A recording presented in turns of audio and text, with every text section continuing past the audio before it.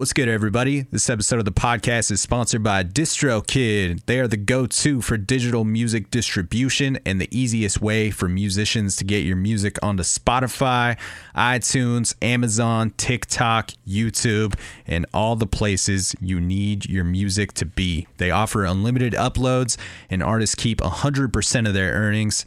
In-store 10 to 20 times faster than any other distributor.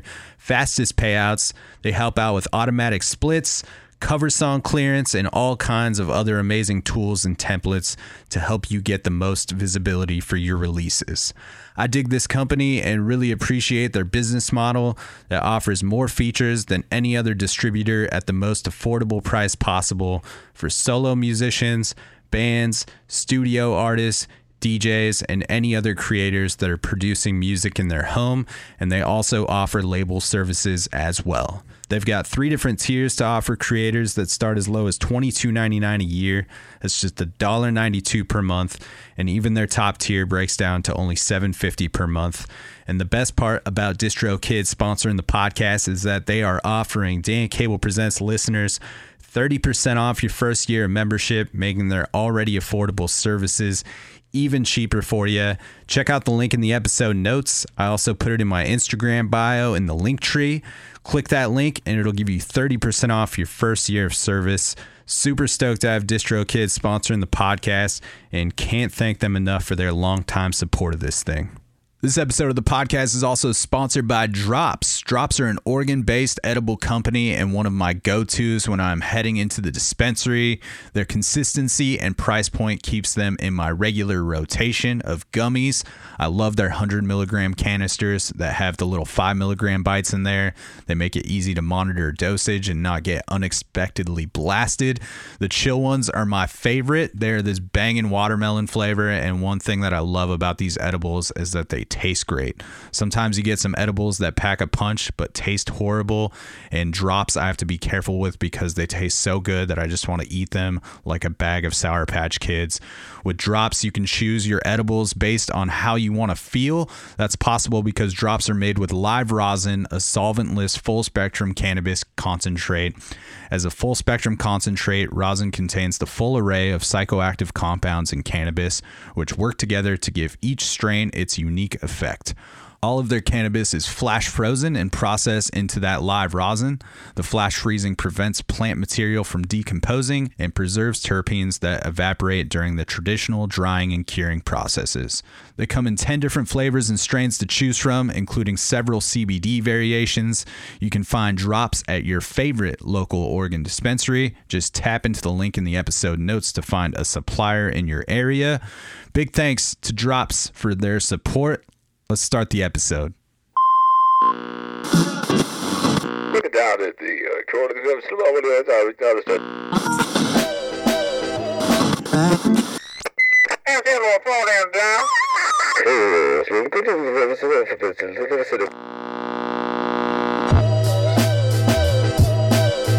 What is happening, everybody? Welcome back to another episode of the Dan Cable Presents podcast. Thank you for tuning in to the program once again.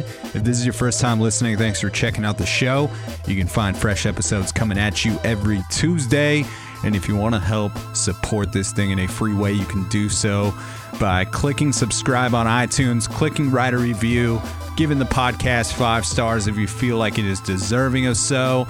And that will help propel this thing into the tops of those iTunes charts, which will give it more visibility on the national and international levels, helping strangers find the podcast, and just a great way to contribute to the growth and sustainability of this thing. If you're not listening on Apple, just hit like, follow, subscribe wherever you are listening from. Tell a friend about the podcast, leave a comment on a social media post, whatever you can do to penetrate the goofy algorithms that we're all up against. Check out the monthly playlists that I've been dropping every first of the month. Those are available on Spotify and Apple. Links for those are in the episode notes. Just a snapshot of some of the stuff that I'm listening to throughout the month. It's pretty spread out genre-wise, so tap into those. Stoked to get into episode 356 of this thing. Jack Wells, Portland-based singer, songwriter, and multi-instrumentalist. is on the podcast this week. He's got a brand new project called Wellsy, and we are going to dive into that project quite a bit amidst this conversation. I met Jack and his wife Mel when they moved to Portland, and they were playing music in one of my favorite Portland bands called Those Willows. They always put on amazing shows with their beautiful vocal harmonies and great songwriting, and they always seem to have these great players in their band who were in all of these other Portland bands, and I just always had very sweet interactions with both Jack and Mel over the years, but had really never had any extensive conversations with either of them, so it was really nice to sit down and get to hang out with Jack and get to know him beyond listening to his music and get a better understanding of how he approaches things creatively. Kerrigold and Vanny Hands, a couple other great Portland bands, get mentioned in this episode, and they've got a lot of crossover of members within those bands, so definitely check those out if you dig what you hear on this episode. Ross from Kerrigold was on the podcast toward the end of last year, so if you dig this chat, I think you'll appreciate that one as well. And if you are listening to this in time and you live in the Portland, Oregon area, the second ever live Wellsy set is going down in just a couple weeks on May 4th over at Show Bar for the Junior Bloomer single release show, along with headliner and former guest of the podcast, Star Over Blue. Really stoked for that show. I got to curate that bill, and some of my favorite Portland musicians are a part of it, so grab your tickets for that one before it sells out. May 4th over at Show Bar. And with that, we are going to get into this thing. Episode 356 of the podcast.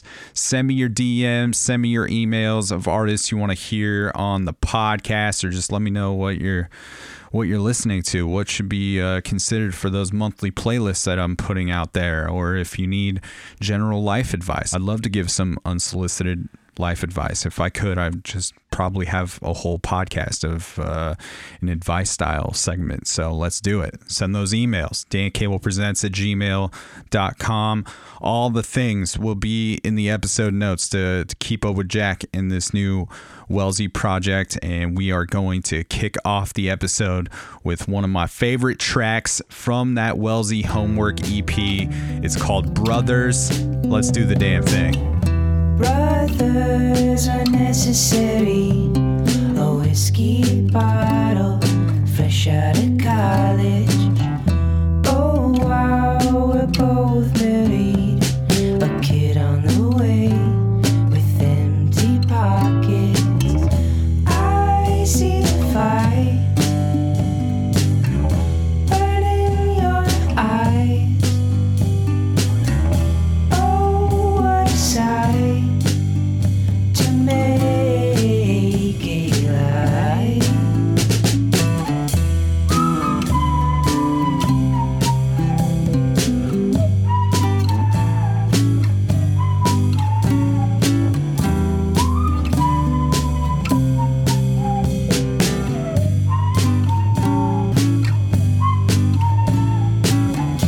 Brothers are necessary. Cleaner streets, different candy. For now I try to believe our family will be together. I know the fight, I see it in your eyes. Oh, what a sight to make it right.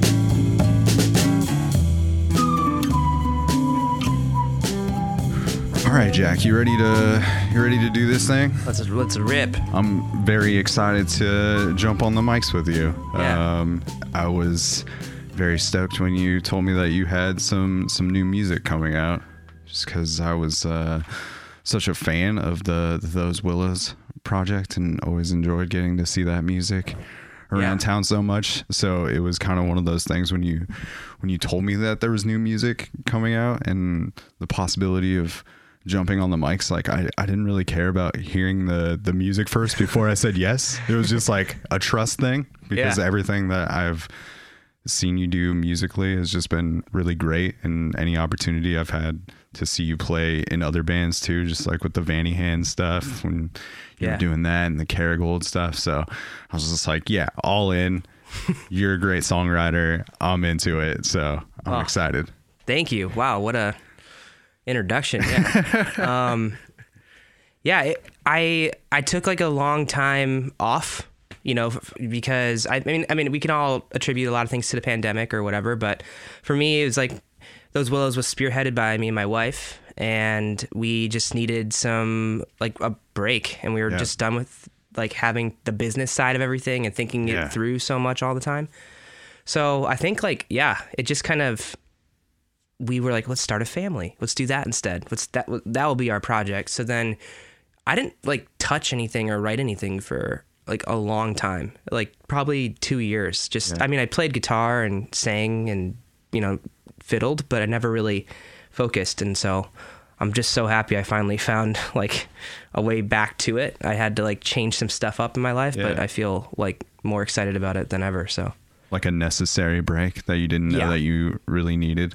Well, yeah, it's weird. It's like, I think it was like a week before the pandemic was like officially announced. I was like, hey guys, I think I'm gonna need like a month off to like Veiny Hands and Kerrigold. I'm like, I just need some time to kind of like chill and not like rehearse. And I just said that to them, and all of a sudden like, well, here's 3 years like to not do anything. So yeah, because even, I don't know, before you got to Portland, you and Mel were doing Those Willow stuff, right? Yeah. Like how long had you, how long did that run? So we started off, it was like under a different project name. But we started playing together since we were 17. Wow. So we were doing like more, I don't know, like really, really folky stuff. The music scene in Michigan was just like a lot more like focused on folk. And so we were kind of in that world a lot more. And then, when we graduated from Michigan State, we're like, let's go out to Portland because Mel's brother lives out here. And we're like, let's just try something new. And like Those Willows kind of was starting, and like those songs were coming together. So we like switched names, kind of switched into more, I guess, like kind of experimental folk, more like eccentric, like pulling from different parts of our influences. Yeah, it was definitely not just like the straight ahead singer-songwriter duo thing. Like, right. It had some like groove elements to it. And I remember even just like seeing it for the first time here and to like where it ended up maybe years later, like there was big changes in the sound. It felt like was always happening. Yeah, I think you get like a band together and you kind of establish something, and then, you know, people's lives change and directions go. And so like our like initial band we came up with like to record our first full length record in 2016, we like had a foundation band, Kirch on drums, Mike on bass, and then Kirch, started a family and moved to the Gorge. Mike moved to New York. It was like, okay, so the foundations changed. And I think like I'm someone who needs to have like collaboration. So like anyone that we brought into the band, I wanted their voice to be heard. So I think that's just why it changes. Yeah, that makes sense. Like also just like the people that you did bring into the band and like seemed like they were songwriters in their own right. Mm-hmm. Almost everyone is a songwriter that's plays with us for the most part. Yeah. Yeah. What do you think is important to you about having that collaboration in those situations and not just kind of having some role player step in and be like, these are your parts. This is what you're doing in the band. And I'm not really interested in like what your ideas are. Yeah. I mean, I think there's players, right? There's people who take jobs almost, like that's pretty much how you look at it. I think if you're just, hey, I'm taking a job, I'm going to play drums in this band, I'm going to do X, Y, and Z because this is what they have on the record. I've done that, I've done something similar to that, but it ends up being a little bit more collaborative because that's just like how my energy is with people. But I think really I don't know any other way. Like growing up with music, like I don't read music, I don't take lessons or anything. I was in a band from the beginning. So it was like collaborative from the beginning. Like I was on drums. They're like, hey, we found this better drummer. Do you want to play guitar? And so I was like, yeah, I guess I'll learn guitar. And so it was just kind of like, I think having unique voices means trust, or like when you allow someone else to play or you're collaborating, you're kind of developing trust. So then therefore I think band dynamics in general are just a little bit more free and feel better. Yeah. Yeah. I always like that. It just like feels like everybody is a little more invested in the project too. Not just kind of up there doing the thing. Yeah.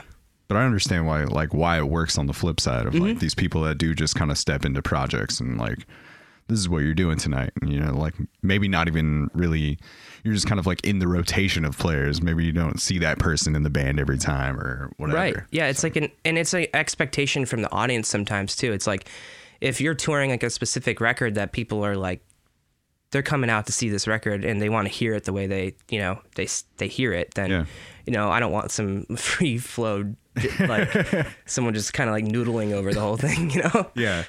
Well, before we dive into the new Wellsy project, take me back like even further and talk to me about what you remember about just like falling in love with music early on, or just like what are your early music memories? How'd you get into this? Yeah. I mean, my dad and mom have always, you know, music was in the house. It was just like always kind of being played. And my dad was obsessed with like the Beach Boys and the Bee Gees, and my mom loved like Boy George and like all that kind of world. But I think where it really, I can just remember this one very specific moment. Like it always comes back to this like one moment where I was on a road trip when I was like 7 or 8 with my friend's family. And I just got a Walkman, or like a CD player. Yeah. Is that what it was? A Walkman? Discman? Discman. There we go. My friend's older brother was in the car, and he had like a binder full of CDs, and he was like, "Hey, you can choose any CD in here if you want for your CD player." And I was like, "I can? Like, really?" And he's like, "Yeah." And that was like my first like catalog of stuff I've never even heard of before. And I remember I put on like the Beatles, like the Apple album. I don't know, it was a Green Apple. Yeah. I just remember putting it on, and that was like the first time like looking out the window, listening to what I decided to listen to, and then like just feeling something from it. Like, and I don't know, from that moment on, like I just started seeking out music like left and right. And then that's like when burning CDs started happening. Yeah. So I found like a neighbor who could burn CDs. Oh, and then, dude, when you found that first person that had the ability to burn CDs, it was incredible. Yeah. And then my brother kind of also tacked on some like influence too. He's a little bit older. Okay. And he was like the gamer computer whiz. So he was like way ahead of like Napster world, downloading stuff. You know, we were brought up in Detroit area, Metro Detroit area, and like, you know, Eminem was everything. So we were, I remember him like playing Eminem for me for the first time, and I was just like, oh, this is insane. So everything was it pretty wide from the beginning as far as like what you were listening to, from older stuff to more contemporary and bouncing in and out of genres like pretty early on? Yeah, I think I was really open to most things, and then it kind of fine-tuned itself as like the Beatles and like art. It was like I was into Blink-182 and Green Day, playing pop punk music nonstop. Absolutely. And then I got introduced to Arctic Monkeys, and then the Strokes, and then those like kind of started creating different avenues. And then like Arctic Monkeys led to Radiohead, and Radiohead led to Animal Collective, and Animal Collective, you know, it just kind of like led to these pathways of getting out of just the pop punk world and getting out of like radio and anything that was just given to me for listening, like, and just being, oh, I'll accept this. I started finding my own path, like probably senior year of high school going into college. I love that you like remember that moment though, of just like being in the car, making your selection, and then like having it hit. I remember I was on a bus ride one time solo, and it was just like a few hour bus ride.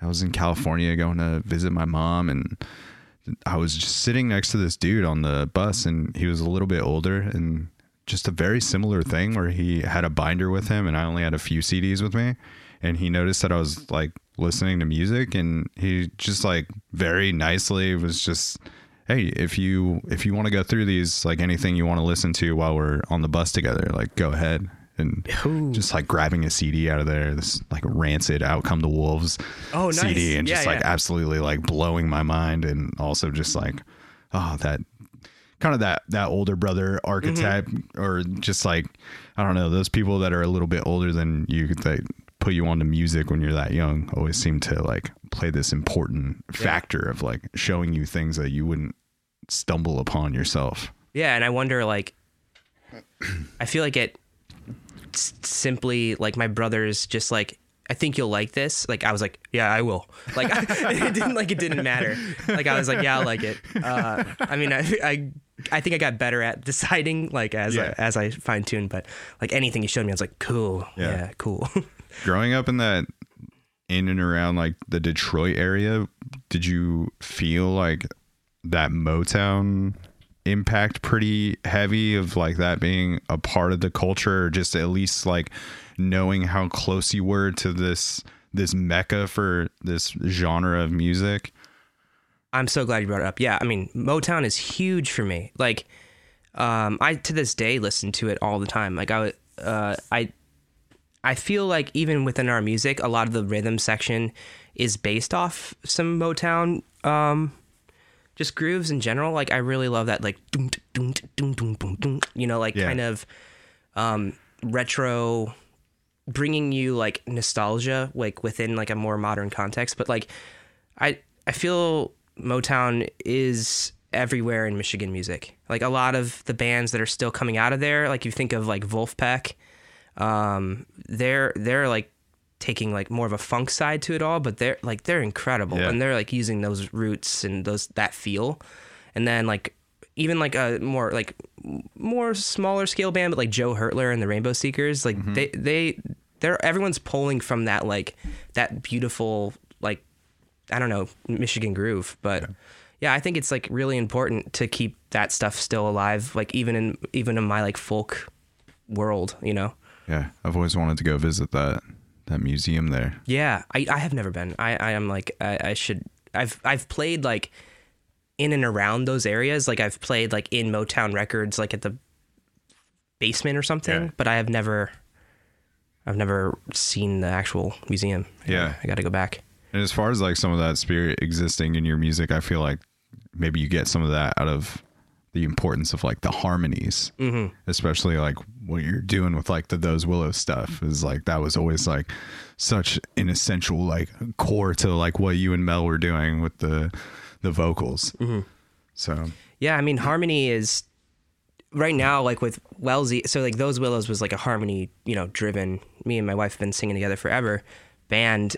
And with Wellsy, you know, I have our band's like 2 months old, so we're getting to know each other better. But there will be harmonies. We're like, oh, we'll set aside a practice where we'll learn some of the things I have recorded, but we just never got to it. So like, you could even in our first show at Strum, you could like kind of hear them like in the background trying some stuff. We'll get there. I love that though. Yeah, just like, I don't know. There's always something more communal, I think, about everybody singing on stage together, whether they have a mic or not. And sometimes I prefer that they don't. Like, I think that there's like always something fun to watching somebody on stage that doesn't have a mic singing along with everything. It looks like they're like, the music's like, well, I mean, because it's like taking them, like it's they want, like they have to, like they have no choice or something, because the music's so powerful or something. Yeah, you can like feel their engagement in those situations for sure. So what was like the first move to like away from not just listening, but participating in playing in music in some fashion?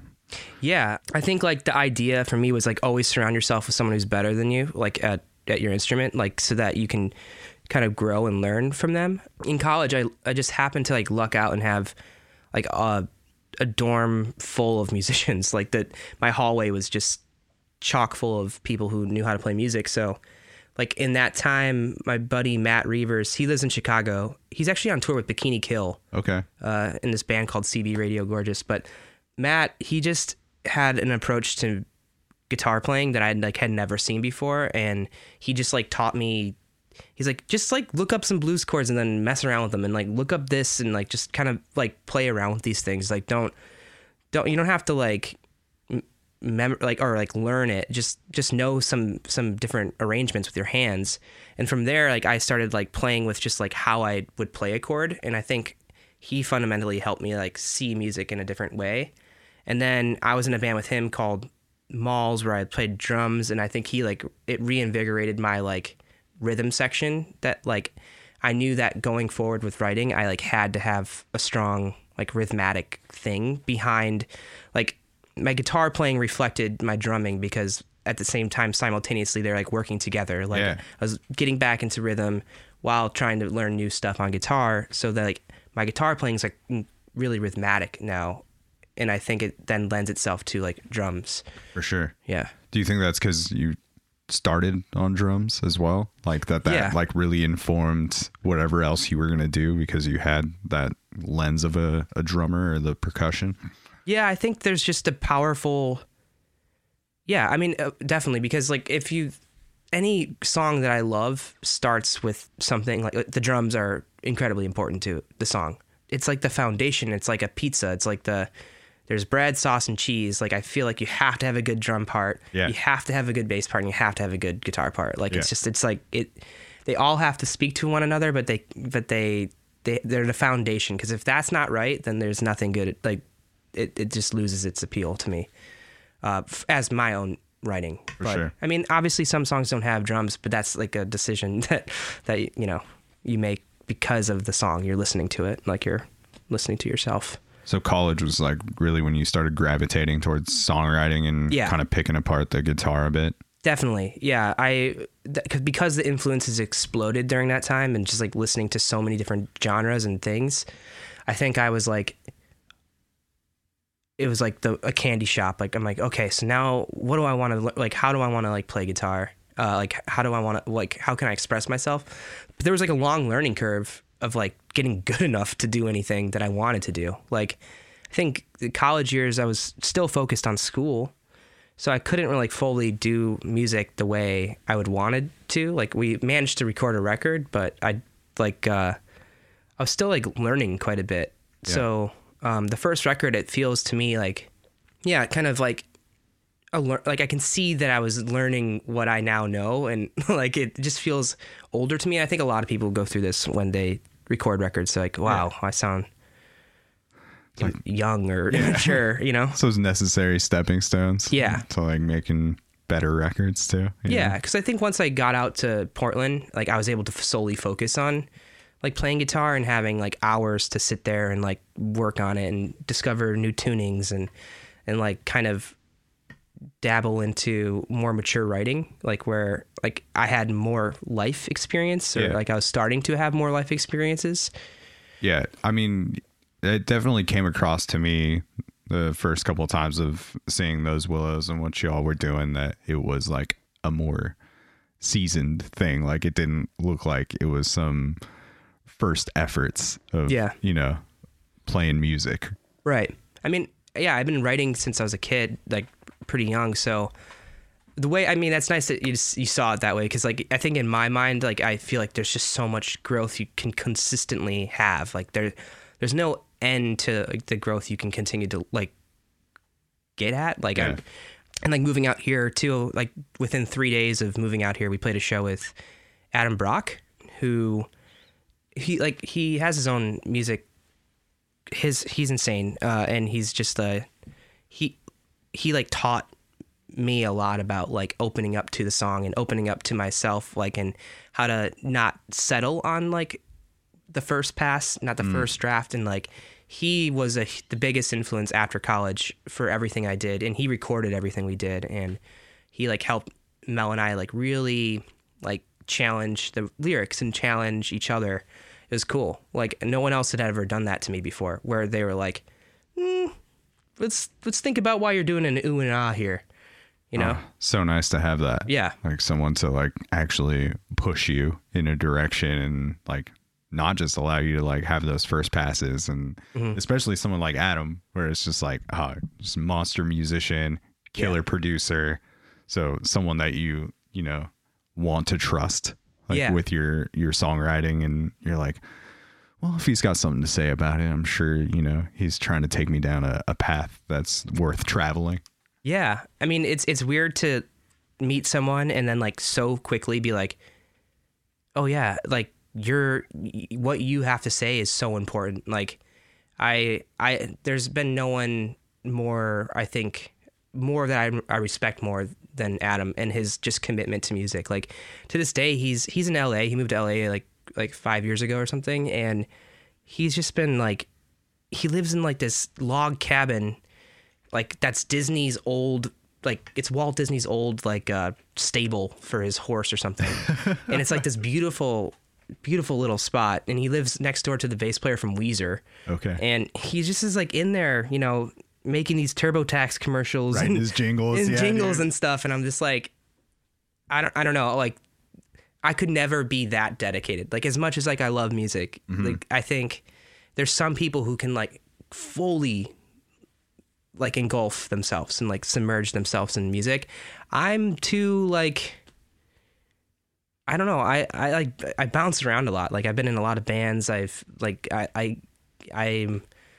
I'm maybe easily distracted, but something like that. I hear you. Yeah. There's definitely some sort of ADHD going on with me, and just like it's like, yeah, I love doing this podcast and I want to like do this, but I also want to like dabble in all of these other things and fuck around and try some other stuff. And Yeah. Because it always comes back around to like the thing that I really do love, which is like making my own music for myself. But like, that's how I get like Kerrigold and like working with Veiny Hands, like those bands, like Kerrigold's the first time I ever played lead guitar on anything, like, or like lead rhythm, whatever that was. And I wrote all my parts in the studio. Like I just like didn't know what I was doing, but like Ross trusted me enough to just kind of do that. And I feel like that has really lent itself to like growth too. So like I said in the beginning of this, it's like all about this trust and collaboration that like I long for and need. Like I need a lot of new voices working with me to keep motivated to do my own thing. Yeah, and that's like such a cool way, I think, to do it too, when you get to participate in these other bands and kind of see how like other collaboration processes are working and like how other people are maybe like running their projects. And I remember Ross, like that moment is like documented on this podcast of him talking about like that moment in the studio where you didn't really like have your parts yet of like, and it just kind of like worked out. Yeah. That was a bit of the procrastinator in me. I think I was supposed to have my parts, but I don't know. I think there's just something to like pressure that like really works in the studio sometimes. Like you get a lot of good when you're under pressure. Cause like time constraints with like, I mean, there's so many different ways of looking at it. Like now that I'm recording my own stuff, like that's one thing and that's really nice. But then there's also like, like, hey, you have 3 days, record a whole record. You can get a lot of really good stuff in that really tight timelines. But yeah, Kerrigold really expanded my palette for guitar playing too, and helped me like realize that,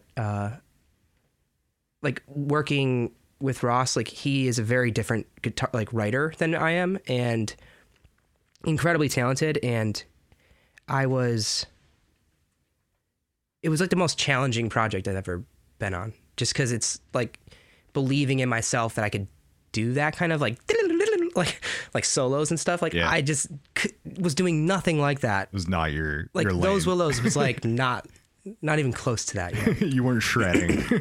No, I was playing like some doo-wop chords and harmonizing. So it was just like a big step for me. And I think it was good because then I can, it's not like it's like making its way too much into Wellsy, but it just shaped like that I could. Yeah. The fact that it was there, it's like a confidence thing or something. For sure. Yeah. Going back to Adam Brock. So did you record in that basement studio in the Brooklyn neighborhood? I did. Which is dope because that's where this podcast started. Oh, and that's Mountain Air Studios is like where I recorded the first, 75 episodes of this thing. I worked with Mike, who rented out that studio space to Adam in that Mike was awesome. Space. Yeah. Mike was so chill. Great. Yeah. That space was beautiful. Oh, I miss it. That kitchen and that whole place was like such a cool vibe. Like I don't know. That's like one of those spots that you wish you can like hold on to or help the people that are staying there like hold on to it, but you just like nobody has control over it, and it just like falls by the wayside. But that space was I spent a whole summer there Yeah. Just recording that. I remember, now that you say that, I remember we were talking about that. But yeah, I loved that spot. We had like events there too. Like I threw some like, where Haley Hendrix played. Like I did some like dry run, which is what our event company was called for like a year or something. I don't know. Yeah. I it's so many spaces like that in Portland, you know, they come and go. Yeah. But like at least we have a good memory of it. Yeah, you know? yeah, for sure. It's nice. It's nice for, I don't know, not everybody knows about that spot. So I'm always stoked like when I find somebody that had like some sort of shared experience there that didn't necessarily like cross over through them being a guest on the podcast in that space, but like actually experienced it doing something completely different. But yeah, that was a gem. It was a gem. But also, it's good to see. Obviously, Adam has had a big impact because he, you know, it seems like he's still a collaborator of yours and comes up on the record on the Homework collection with B, and it's like such a cool tune. Oh, thanks. Yeah, Honeybee it was funny because for that EP, it's called Homework because I took this class through School of Song. It's based in LA, but it's all virtual, like through Discord and through some other things. But School of Song, they like grab some amazing songwriters to teach a month-long course. And this one was from Robin Pecknold of Fleet Foxes. Okay. And I was like, I've been a fan of the Fleet Foxes for a very long time. They're like segmented writing and like interesting polls of like how songwriting in a formal like folky vibe, like they've really challenged that, and I think that's really influenced what I do. But he was like amazing at teaching, and he like talked with me. Like we would message back and forth about the songs I was writing. Like and there was like 2,000 people in this class, but he was very good about like good about making people feel like what they were doing was worthwhile. So he like that class pulled me out of, I think, my rut of writing, because each homework assignment that he would give would have a certain instruction. Like one was called Collage, and that one became the song Popcorn on the record. And then one was just like, hey, I have this book that he recommended called I Remember. He's like, I hope that you all purchase it just as homework for this homework to read it. And it's just like a book and the author is just going through his life and he's flipping through it. And it just is like, I remember when I saw a rainbow and it didn't amuse me. I remember when I like ate fried chicken and it didn't taste right. Like it was just stupid stuff like that, but it helped me like completely write this whole thing. Like it just was kind of like pulling from the past, but trying to apply it to, I guess, like this anticipation of a new thing that I was going to be doing, which is parenting. So with all that being said, I came up with this Homework EP, and then Honeybee was kind of like the one that I collaborated with Adam. I wrote it on like my crappy $75 classical guitar, and I sent it to him in a voice memo, and he's like, I'm going to chop this and just make it. I want to make a song. Like I want to play some stuff behind it and make a song from this. And I was like, sweet. Like, go for it. And like, I don't know what to expect, but he's like, yeah. So then he started doing it, and he's like, actually just send me I need the vocals. Because I'm like, yeah, of course the perfectionist is going to come out in the way. So then I ended up sending him some vocals and some guitar stuff. And I'm like, I just don't know what he's going to do with it, because all the other stuff was like recorded by me and produced by me, but I wanted to see.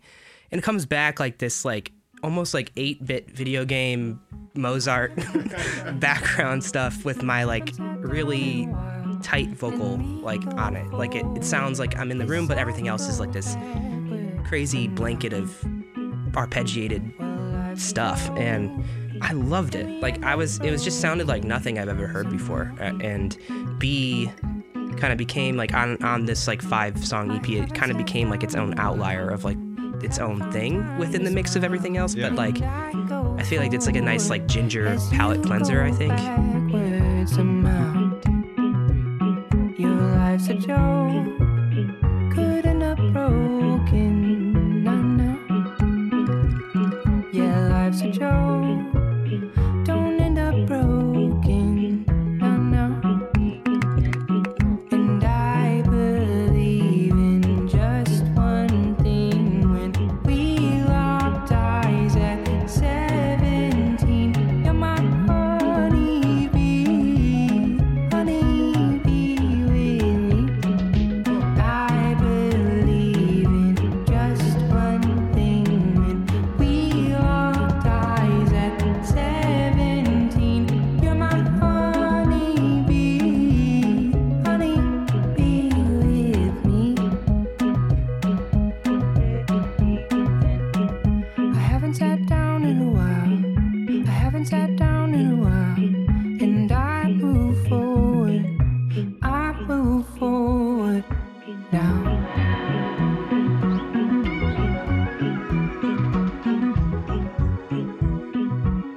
like where it sits on the record too, because it's like, I think like Popcorn is kind of this cool, like, I don't know, like you get the first 2 tracks and you feel like maybe you have it figured out in some way of oh, this is the vibe of this thing.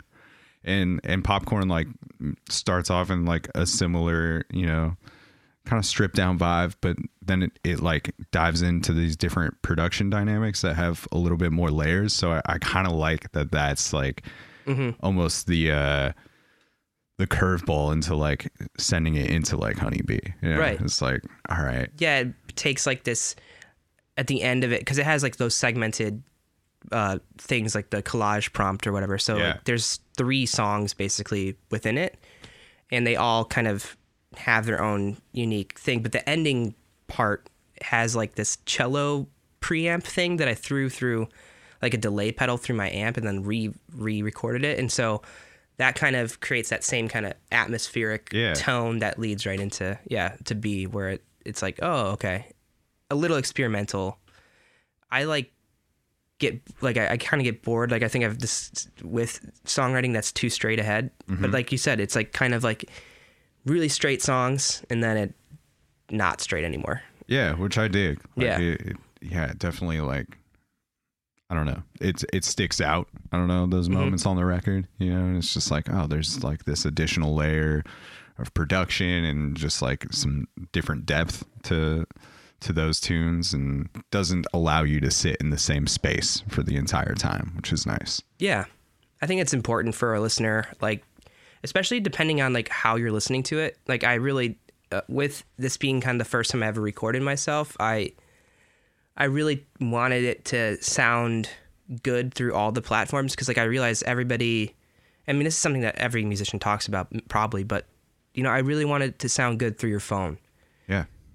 Because just so many people just like sit there and throw their phone on the counter while they're cooking and just like let it play through their phone, like, which is like blasphemy to me, but like, people do it. Like, and I think my wife does it too. I mean, like, it's not a bad thing. It's just people do things differently.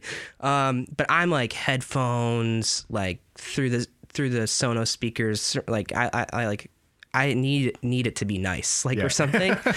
But I realize that when you do that, you kind of you can lose how it feels for everyone. Like, so I really took the time with these songs. It like took me like 6 months of just like playing it in the car, playing it through my phone, playing it while I'm walking through my phone, like outside, like just how does it sound when it passes? And I feel like it's just much more, the fidelity of it's just very different than the last stuff I've done. Like where it's just like way more like vibrant or bold comparatively to some of the older, those Willows things. It's funny that I feel like it always used to be like, all right, let's give it the car test, you know? And if it sounds good in the car, then we're on the right path. But now like there is like things to consider of like, a lot of people are doing what you're saying of just like throwing it in on their phone. And it's just like, oh, what does it sound like through there? Because if you can make it sound good, somebody just playing it through the phone, and it translates that way, then I think that you're pretty golden at that point. I mean, like, how many times do you see someone like in the mall or something walking by with like their phone up, like, listening to, or, and also even like the difference between using headphones like the ones that we have on our heads right now, which are like nice studio headphones, or AirPods. Yeah. Like I did an AirPod test. I did like it all just to, like, it's not like I'm doing some scientific thing. It's just about a feel. Like, does it feel right in all these different places?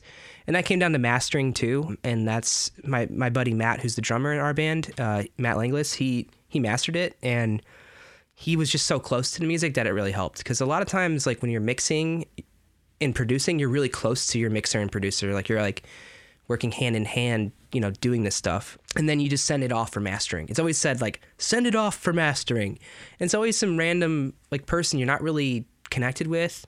They haven't been part of it from the beginning. Yeah. Not that because mastering is more of just like making it feel good and leveling it out and making it feel right in every speaker, in every situation. Yeah. It's hard to be like, that's awesome. Like I don't have the ear for it. But when I have my friend who's been working with it, like, and playing the music live and understanding it, and he masters it, he gets it. Like, and that was cool. That was the first time I had someone who is as close to the music as I am, like, finish it. Because I put all my efforts into the mixing and producing. I was like nervous to master it because I didn't want it to lose anything, and I didn't want it to be too much. I don't know. Yeah. So. And outside of that, like, was all the instrumentation on the recordings you playing? Mm-hmm. Okay. Yeah. All those songs, each song was recorded and written in one day. So it took a month. So basically, like, I would get a prompt, go in my basement for 8 hours, write it and record it, and then be done. And I never touched it. Like, I mixed it here and there, but, like, I didn't, like, change or re-record anything on top of anything. So, like, those songs kind of are a timestamp of that class. And I think that's probably also why they feel a little bit more natural to me or something. They feel like a little bit more, like, in the moment, capturing something. Does that maybe also, like, speak to what you were talking about, the procrastination thing and kind of being under the gun of, like... Yes. That forces, like, a good kind of creativity for you, maybe? Absolutely. Like, that's... I mean, like, I've done the 20-song game challenge a bunch where you write and record 20 songs in one day, which is insane. But I love the energy of, like... It's kind of like I'm doing the thing where I have a time crunch in the studio, but I'm just doing it to myself, and there's no reason to do it that way. I have time, but I just feel like I know for my next batch of songs, I'm going to have to take a class. Like now, like it's just part of the deal. Like, I have to wait for the next singer that I like coming through that class and then do it. Yeah. Yeah. What do you think about those prompts that are, like, so key for you and, like, producing good, like, I don't know. It seems like you're getting good results out of it. Yeah. I mean, I guess it's just like it's the collaborator, you know, it's like I don't have access to Robin Pecknold on the weekly basis, but like, it's great to sit in a room with him basically and hear his perspective on things. So it's like, it's the collaboration desire. And like, though I love everybody in Portland and there's such a huge scene here of people who I admire and their songwriting, like, there's something more intimate about, like, needing guidance or something without taking it too seriously, and also having a time crunch. Like, people can't really hold you accountable like these classes can, because you also want feedback from people. So I mean, I don't know. I'm kind of a person who just needs to have everything set up and have pressure. Like, I mean, this going into the studio with Kerrigold is why I was able to do that under pressure, because like it was boiling and I had a time crunch, and then I could execute. I don't know. It's a weird... I think that's just how creativity works for me. Like, it has to be time stamped, I guess. It's like I have too much stuff in my life, you know, like my son is running around the house. Yeah. I'm at work, 9 to 5 stuff. So I'm just kind of like, I need that carved out pressure. Helpful for the lyric writing too. Yeah, definitely. Lyrical writing is interesting in general for me. Like, I don't write anything down. It's just all voice memos of just over and over and over and over, rinse and repeat, edit, repeat, edit until something feels unique or feels like it's not too easy to understand what's going to happen next. Like, I always feel like with verses, I try to change how the verse feels from verse to verse so that it's not like the exact same print. Yeah. Fuck with the structure a little bit of it.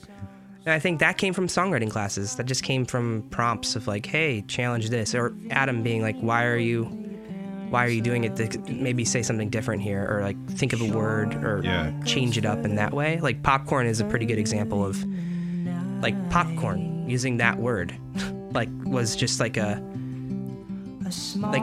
literally named the song Popcorn before I even started, and I knew I was going to do something with it. I think some words can just spark something.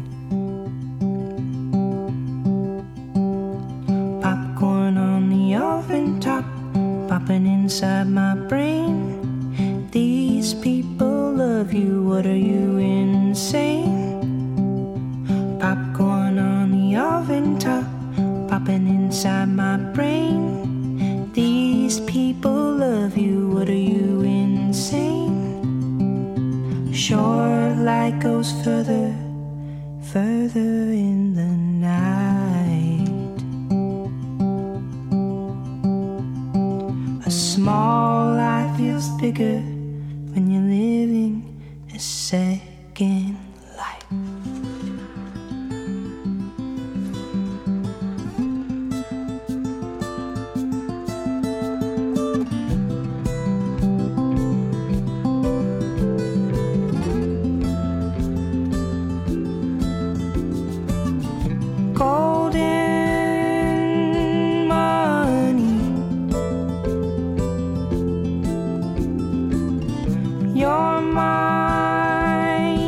money. Forget about your company and feel free to be free. Golden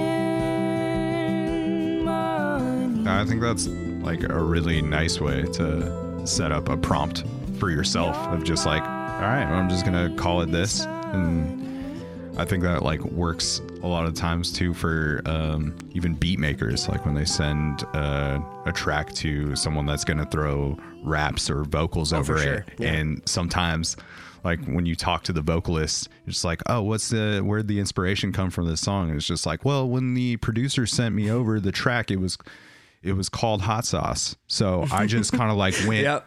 I went in on that. It's called Yummy. Yeah. Yeah. Exactly. Yeah. Exactly. Yep. That makes sense. I mean, there's a reason why. Like, there's an inspiration, behind it. So, I mean, subtle words are like how I'm trying to think of a song that like does that really well.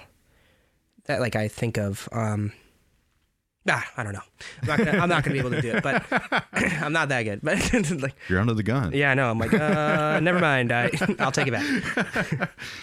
One thing I think I appreciate about the record lyrically is that like I know it feels like you're definitely like speaking upon things that are like very near and dear to you like throughout the record. And I remember even at the record release at Strum, you talked about popcorn and like how that was like inspired by your grandfather, right? Just like always having popcorn. And just like the first track on the record seems to be, about your son. Yeah. And you got the Mel track and the honeybee. And it's just like all of these things that feel very like near and dear are present, but there's a lot of vagueness to it as well. So it doesn't, there's a lot of mystery while it feels like you're revealing a lot of emotion, like, and there's that balance is there. Yeah, I think that's like a really key component to writing in general. Is that like you can sense the emotion and the direction behind the songwriting, but where like there should be some mystery, right? Like there should be like you shouldn't be able to be like, Jack has anxiety. He had it when he was in fourth grade. It shouldn't be so literal, but it is. Yeah. But it isn't. Haley Hendrix did. Mel and I like talk about Haley Hendrix. She did an interview where she just like doesn't say what her songs are about because she's just like, I really value people's interpretations of what I write. Like, and that's more inspiring to me than me telling you like, yeah, it's about collecting bugs. Yeah. But I feel like what was informed, like what informs the song that I was writing, like Life Beside Me is the beginning or the starting of it. And it was like, it's kind of like this, I was talking about this with somebody, but there's nothing in the world that's similar to anticipated love. And I kind of wasn't like, this whole thing is about this anticipation of love, knowing that my son was coming, because this is before he was born, that I was writing these songs. So I was just like, you don't ever in your life think about like, hey, I'm going to love something soon. Or like, that's just not something that comes up. So that was kind of informing, I think, the whole idea is like this. It's like almost like nostalgic because I'm pulling from the past, but I'm also talking about what I'm about to have happen. And I think that is why it's vague and why it's like, what is this? This feels like something I know. Like, I think the listener can feel it and feel like this something they've experienced, but it's maybe not like so like cut and dry. Like I fell in love, I'm out of love, or, I have a son and he's everything I thought he'd be. Yeah. It's not like that. It's like, it's close, but it's not so on the dot, on the nose.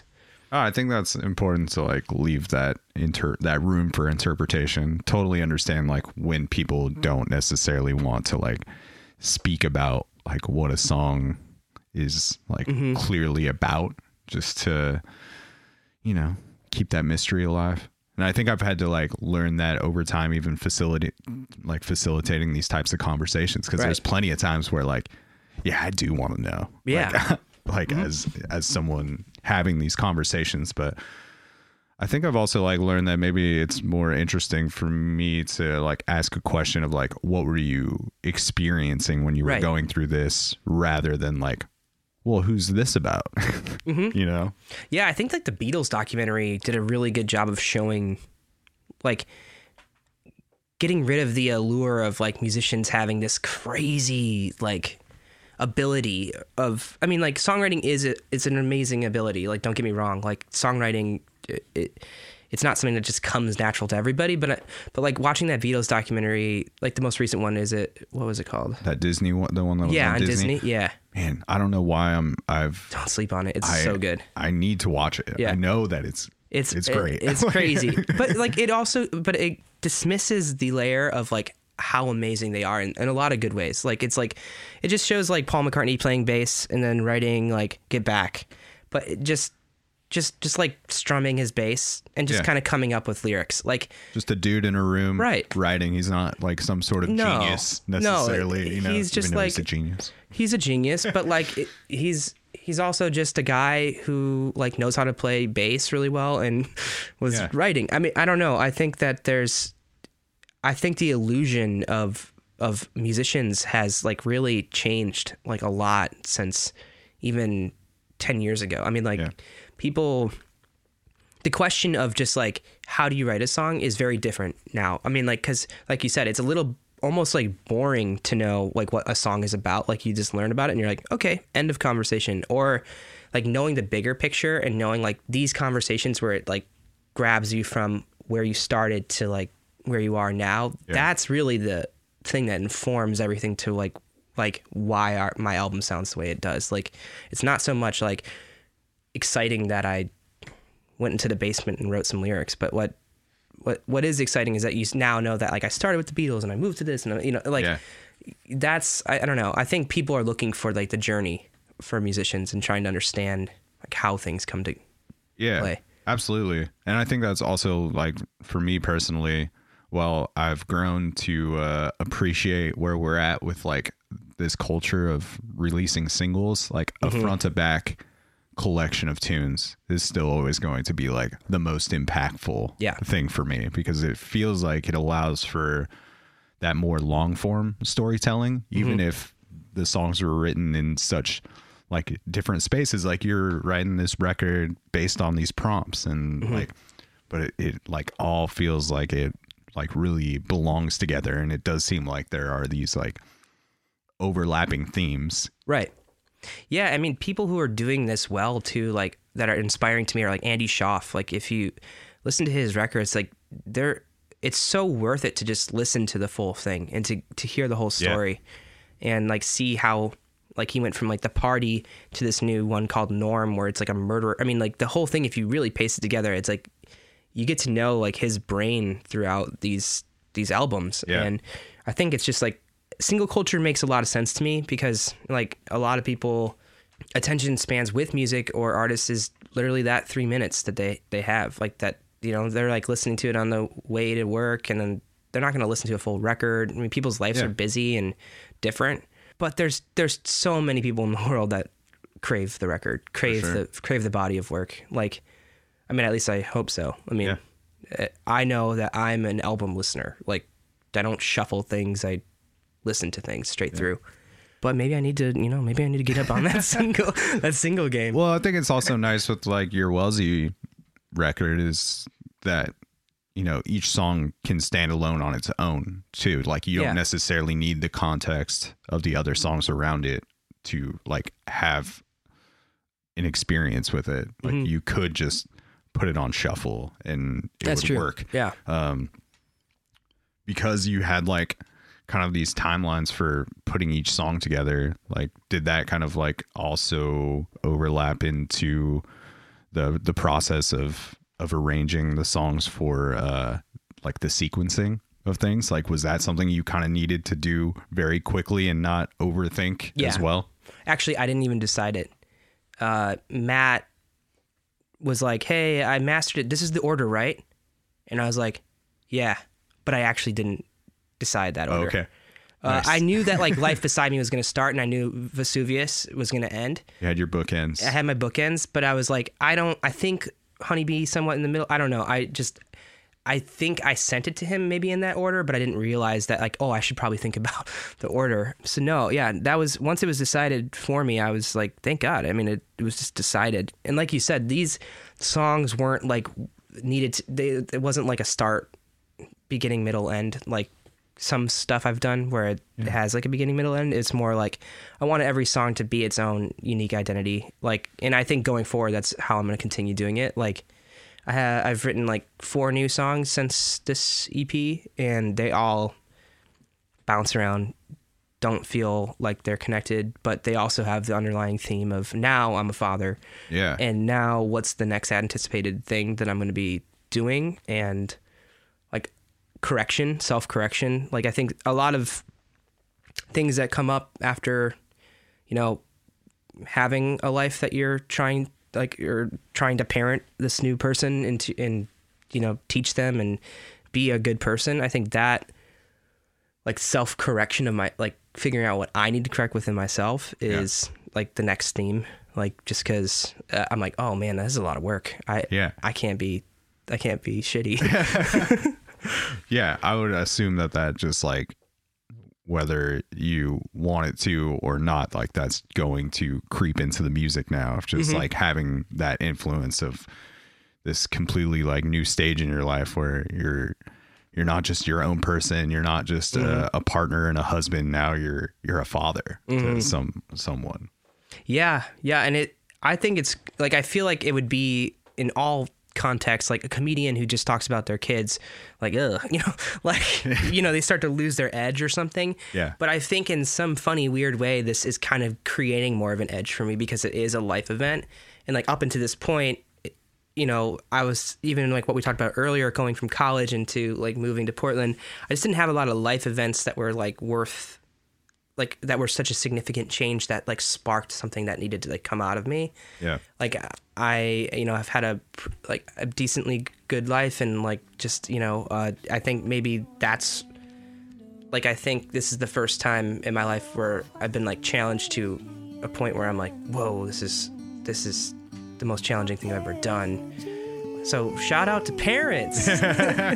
Like, it's hard. I think like Andy Samberg put it in a funny way. I think he was like, everybody's like, you should have kids. You guys should have kids. Like, you guys would be such good parents. And we're like, yes, we would. Let's do it. We've been together for 15 years. Let's do this. And then we did it. And then everyone's like, it's hard, huh? Like every parent they switch it like on you, and they're like, yeah, it's gonna get harder too. Like once they start walking, you're screwed. It's like, oh God, what happened to the person who was like super sweet about it?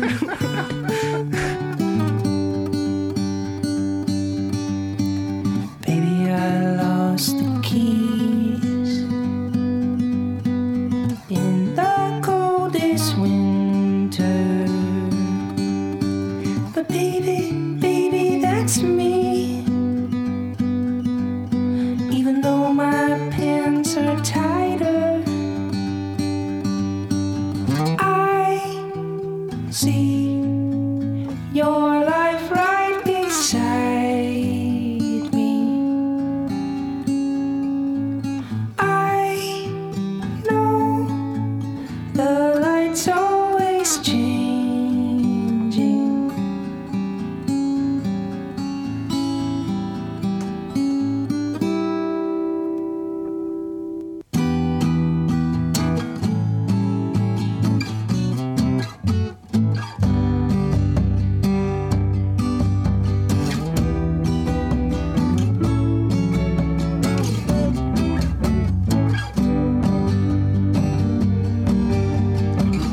A story unfolds. It's nothing unique, but you feel so alive.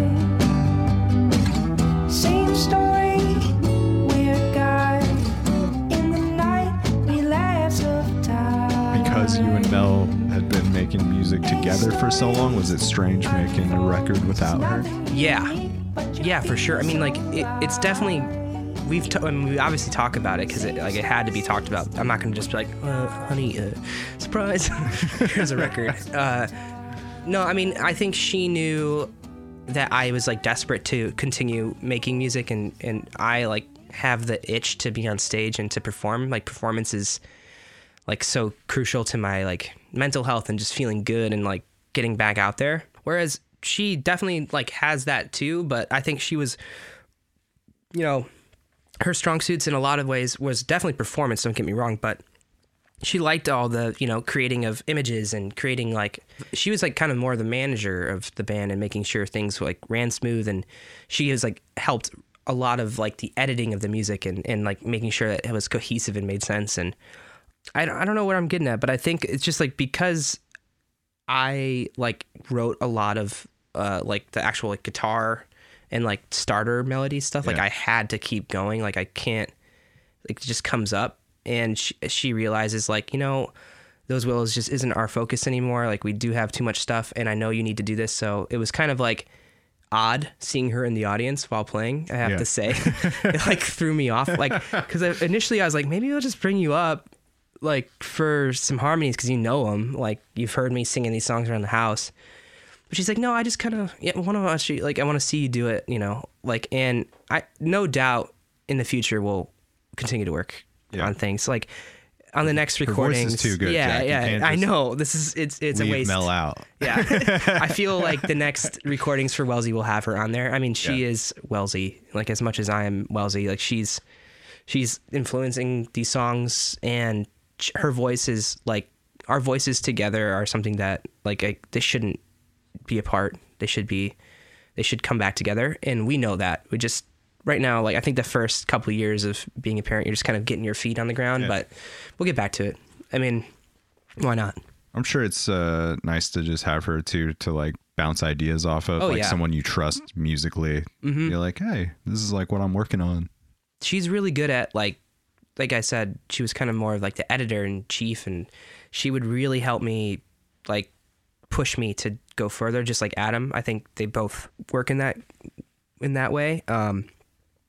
So when I was showing her these new songs, she was, because I did the due diligence of like actually editing myself, like as I was doing it and like using prompts to write, she didn't have as much to say, which was kind of cool. Like, I mean, I think that the growth of like, I think that's why I find these classes from School of Song like really cool and interesting. So if anyone out there is like looking for something to like truly open themselves up a bit, like I think it really helped, and it didn't need as much editing because I was like going deeper ahead of it. It was like less surface and more like in depth focus.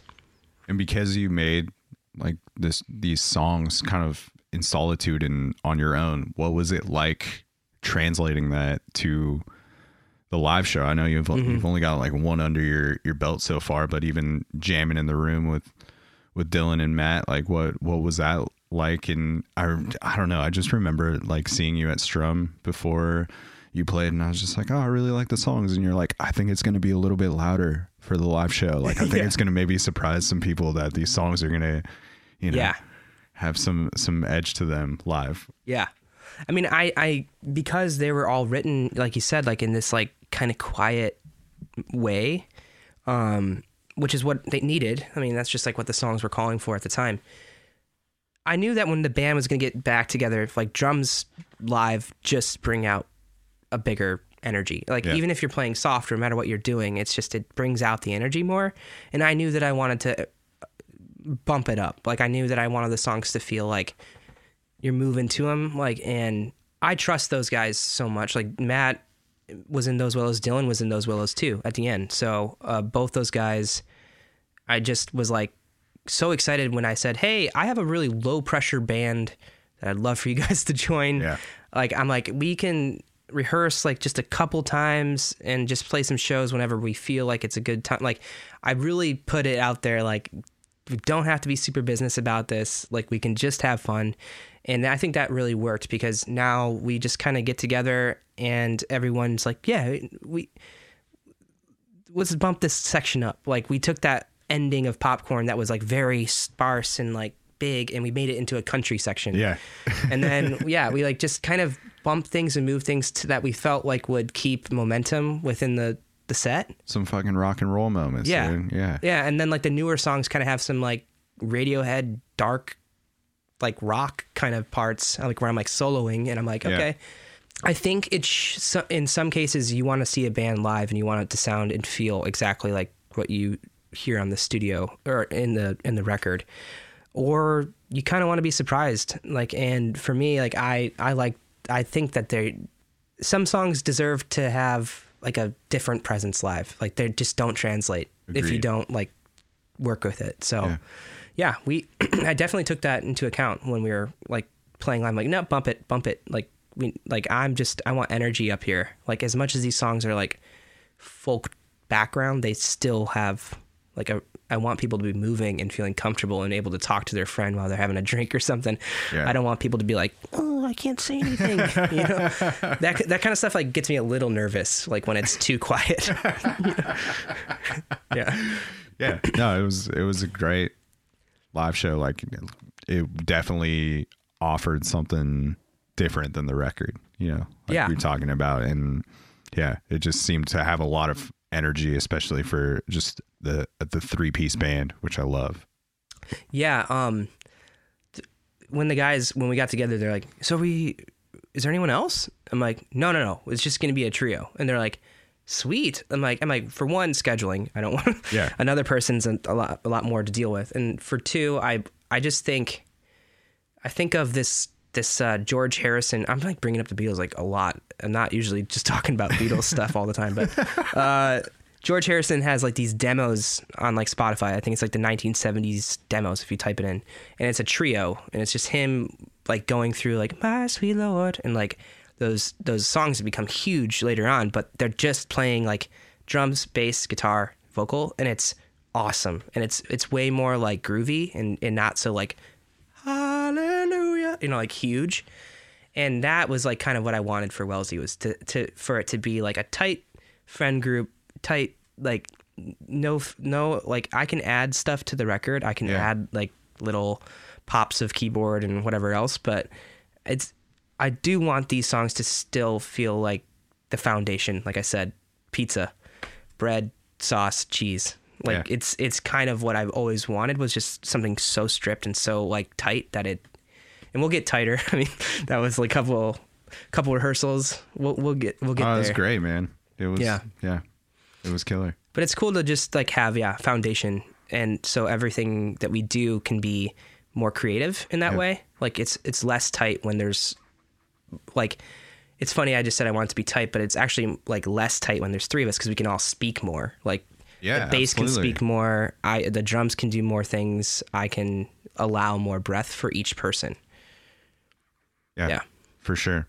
That was all very present, for sure. And I like that there's that space and not necessarily like, I don't know, things that feel filler, a little busy, or I don't know, because some things need that. Some things need that 5-piece band, or it feels too empty, and this definitely didn't feel like it was lacking anything. So yeah. I mean, granted, like I hear like what could be there, but I also know like I do think it's a vocally driven band still, like, and that I still want that to be important. And like the more that the guys sing, the more that will be present. And like I think, I mean, vocals are, to me, are like the most important. Like in rehearsals, like we're not loud, we're not like trying to blow ourselves up here. We're just like, the vocals are the loudest thing in rehearsal. Like for me, like like need to hear that to be able to even like play the chord right. Like I if I don't hear myself, I can't like I can't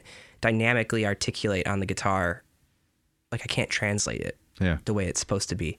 So the band knows that. They play to the voice. Like I think that's the most important thing for this project, is like we still continue to play to the voice. It's what Mel and I always said with Those Will Those Two. It's like, this is vocals. This is the most important thing. So our band knew. So as long as we like kept that in the back of our mind, have as much fun as you want. It's just, but keep that vocal, For sure. Yeah. Well, I love the tunes, man. Thanks. And, it was great to see the live show, and like I said up top, I've just been such a fan of your songwriting since finding out about what you were doing in Portland when those Willows first came here, and what you and Mel were doing, and just to see the progression with that, and get to see like the handful of things you've played in since then. And yeah, like I said, I was just very stoked when you were like, I've got a new project and I'm gonna share these tunes soon. I was excited. So there was some anticipation there, and really appreciate the collection of tunes you put out with the Homework EP, which people should definitely go and check out. It's available on all the things. Mm-hmm. And yeah, I'm excited to hear, you know, the next progression in this too, and just see what those songwriting prompts keep providing. Me too. I'm excited too. I mean, my anticipation is to get something out as soon as possible. Like, I have nothing to not do that. Like, the planning aspect of music stuff and all that, I'm trying to be like, I don't care. I'm just going to put out music.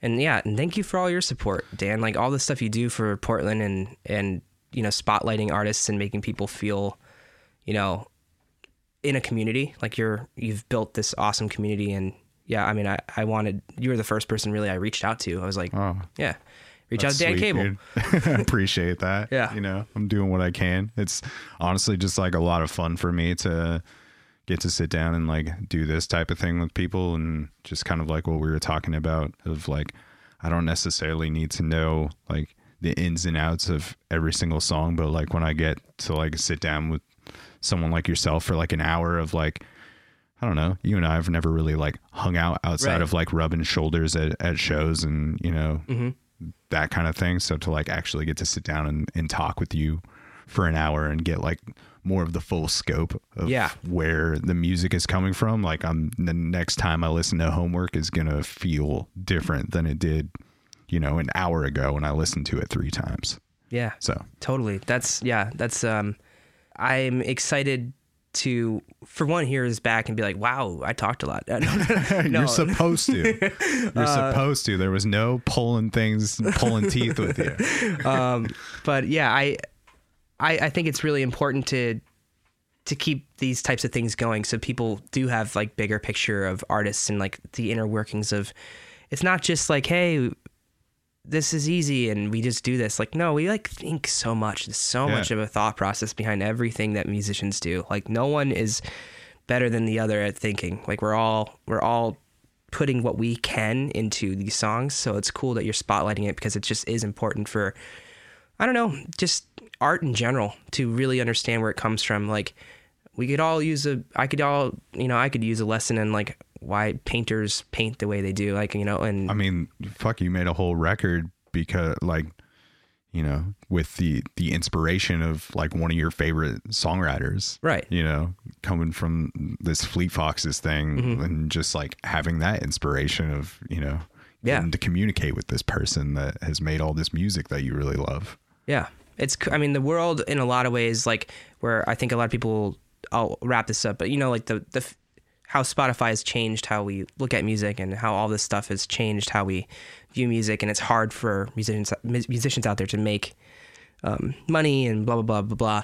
But there is some beautiful thing about technology advances that allowed us to get closer to music and people that we really admire. So like, where things are bleak in some ways, they are awesome in others. And so I just try to keep that in mind as I continue to make, it's like, as shitty as the payouts are, it's also the way that we get to hear music from all over the world, and everybody gets to like throw their ideas out there without any sort of gatekeepers on that end of things, you know. It allows me to do this goofy radio show that I put out every single week or whatever. It's just like, I don't need someone to, you know, give me permission to do it. I just like have a place to put it.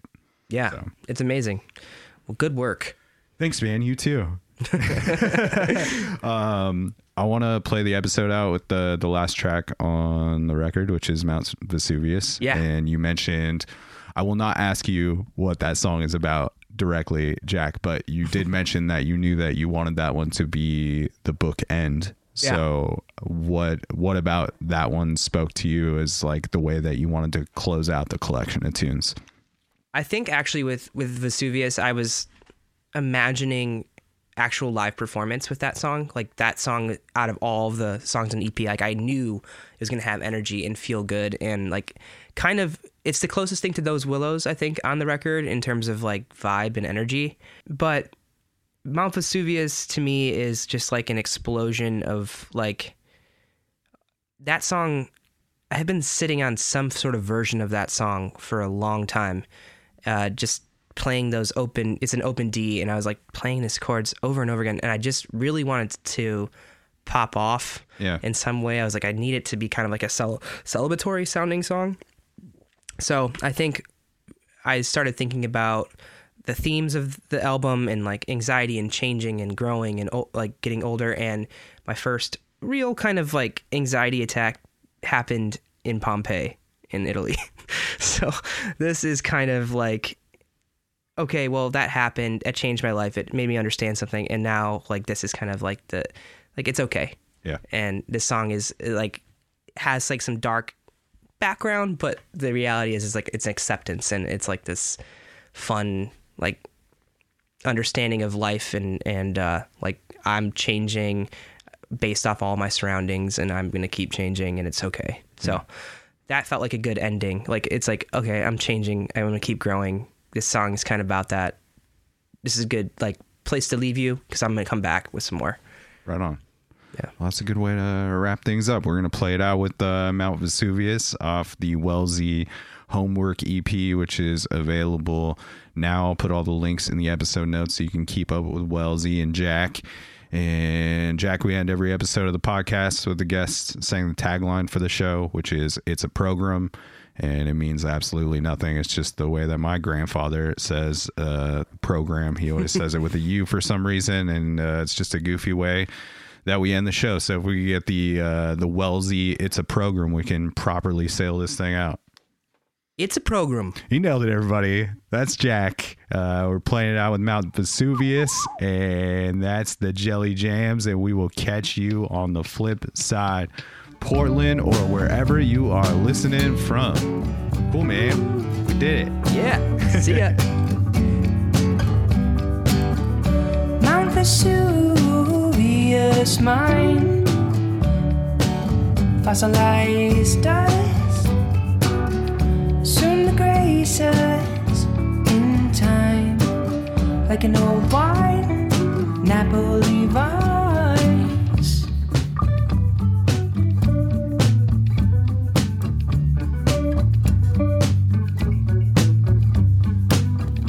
I care where we choose to align, a continent apart, a great divine.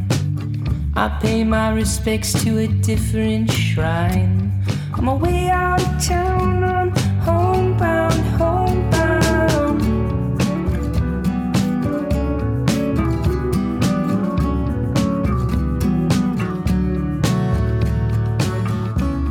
If we both feel it, and we both need it, then we might as well pass it on. And I don't know why.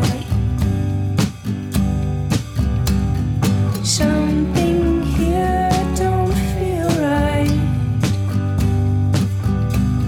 I need you in my life.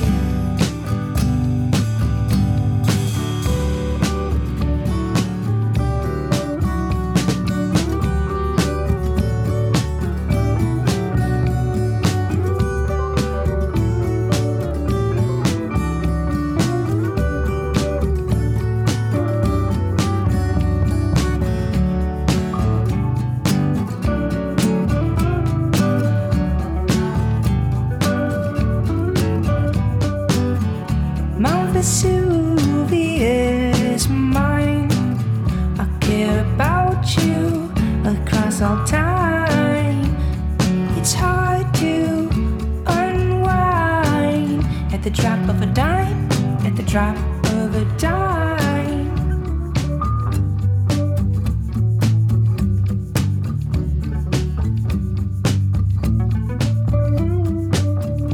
I care where we choose to align, a continent apart, a great divine. I pay my respects to a different shrine. My way out of town, I'm homebound, homebound.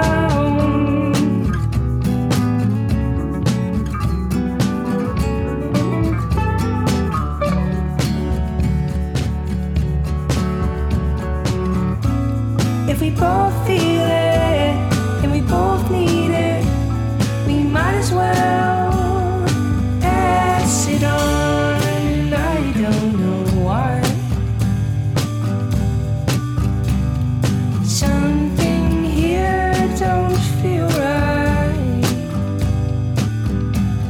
I need you in my life.